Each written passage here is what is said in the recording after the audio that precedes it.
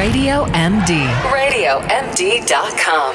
Your trainer, Melanie Cole, is here to motivate and help you perform. It's time now for Train Your Body.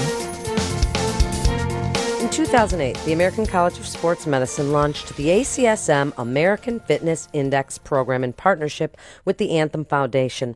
This report measures the 50 most populous metropolitan areas in the United States, and it breaks them down for you on the fitness level based on so many factors that you cannot even imagine that they're able to put together this report. My guest today is one of my absolute favorite guests here on Train Your Body, Dr. Walter Thompson. He's a Regents Professor of Exercise Science in the Department of Kinesiology and Health at Georgia State University. He's also the one in charge of this massive undertaking of the American Fitness Index. So tell us what's going on this year, Dr. Thompson. Hey, Melanie, it's always great to talk with you. The American Fitness Index is published today.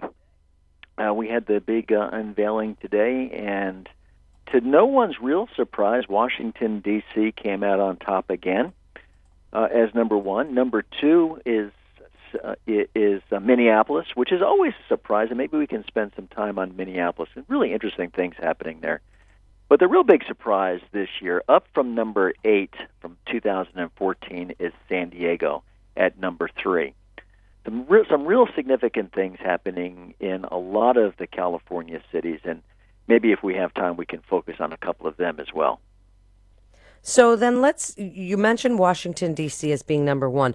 I wouldn't think of that as being number one, but it's been a couple of years. Why is Washington, D.C.? It doesn't seem like it's got a lot of open areas, parks, golf courses, all those things that you take into account. Yeah, and Minneapolis is a surprise too, isn't it? In 2013, Minneapolis was number one. It slipped to number 2 last year and stayed at number 2. But you know, in Minneapolis, folks know that between about October the 1st and April the 1st, it's going to be, cold, right?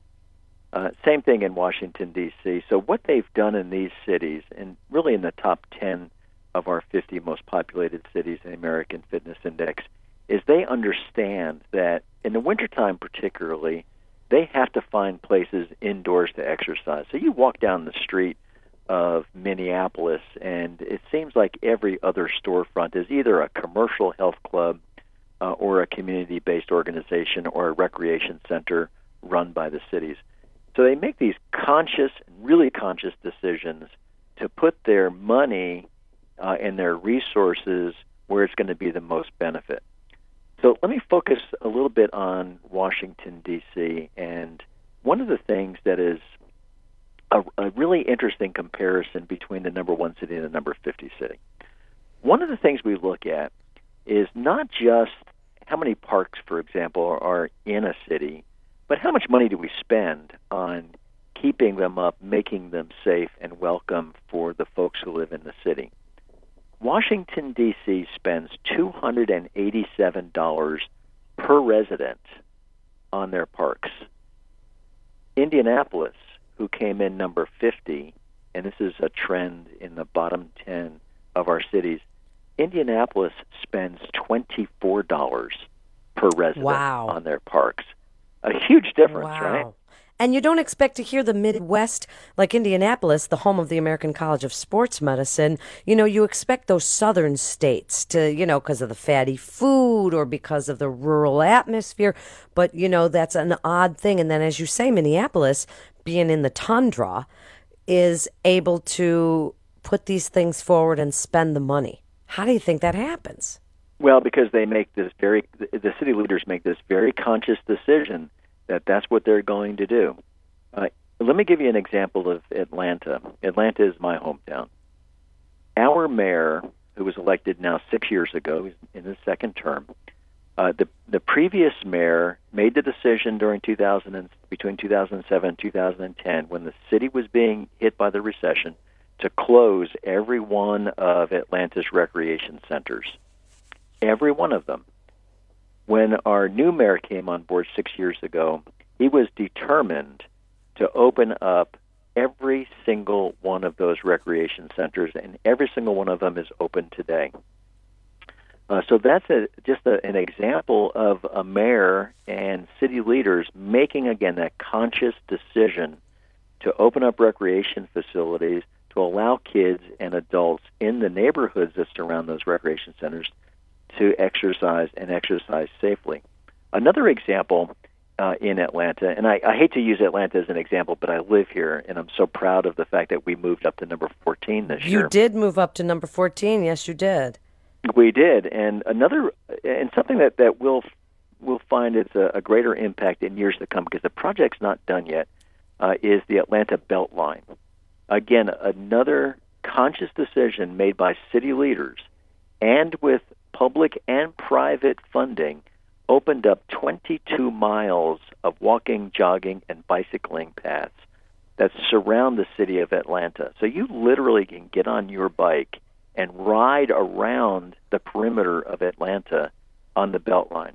See, that's really cool. And as you say, Dr. Thompson, that's a conscious effort. People think of places like Boulder, where everybody's hiking and they're all natural and they're biking everywhere and all of that. And while Denver's up on the list for sure at number 6, that seems to be less of a conscious and more of an environmental, it just goes with the territory.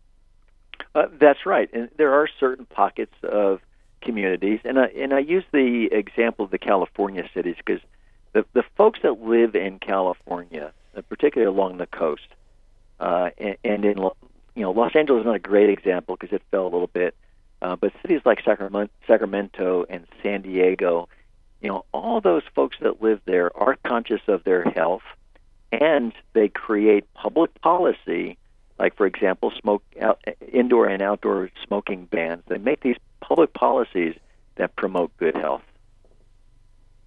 So I think that when they make those policies, they look at this overall. I mean, it blows me away every year, Dr. Thompson, how you're able to compile all of this information from, medical reports and Park District and monies spent. And, people can go to AmericanFitnessIndex.org. That's AmericanFitnessIndex.org and see the 2015, see the work that these folks at ACSM put into this so that we can look at our communities, because that's really the goal, isn't it, Dr. Thompson? So that we can look at our own communities and say, what can we do? A little bit of a competition. What can we do to rise ourselves up that list? What can I do to get involved?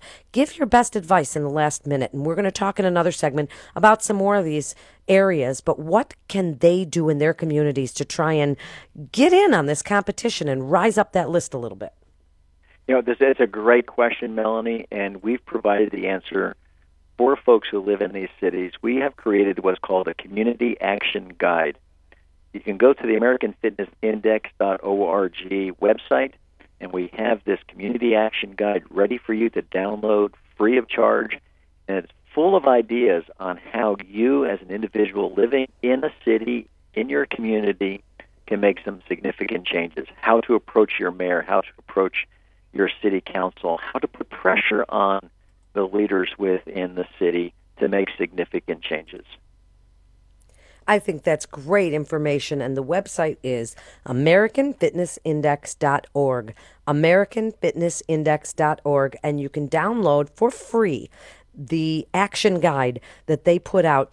Because if you do that, listeners, you can take this action guide, print it out at your local library, and take it to one of your board meetings, take it to a meeting of your community members, and show it to them and say, we need to rise up on this list, and this is how we can do it, and this has been put out for us. It's information that is succinctly put out on things that you can do to make your community more active and healthier all around. It includes everything from smoking cessation to food deserts to parkways, park districts, bike paths. I mean, you cannot imagine what these guys put into this. So go to AmericanFitnessIndex.org and read about it. We're going to talk more as we come up about the American Fitness Index right here on Train Your Body with the American College of Sports Medicine. I'm Melanie Cole. Thanks so much for listening, and stay well.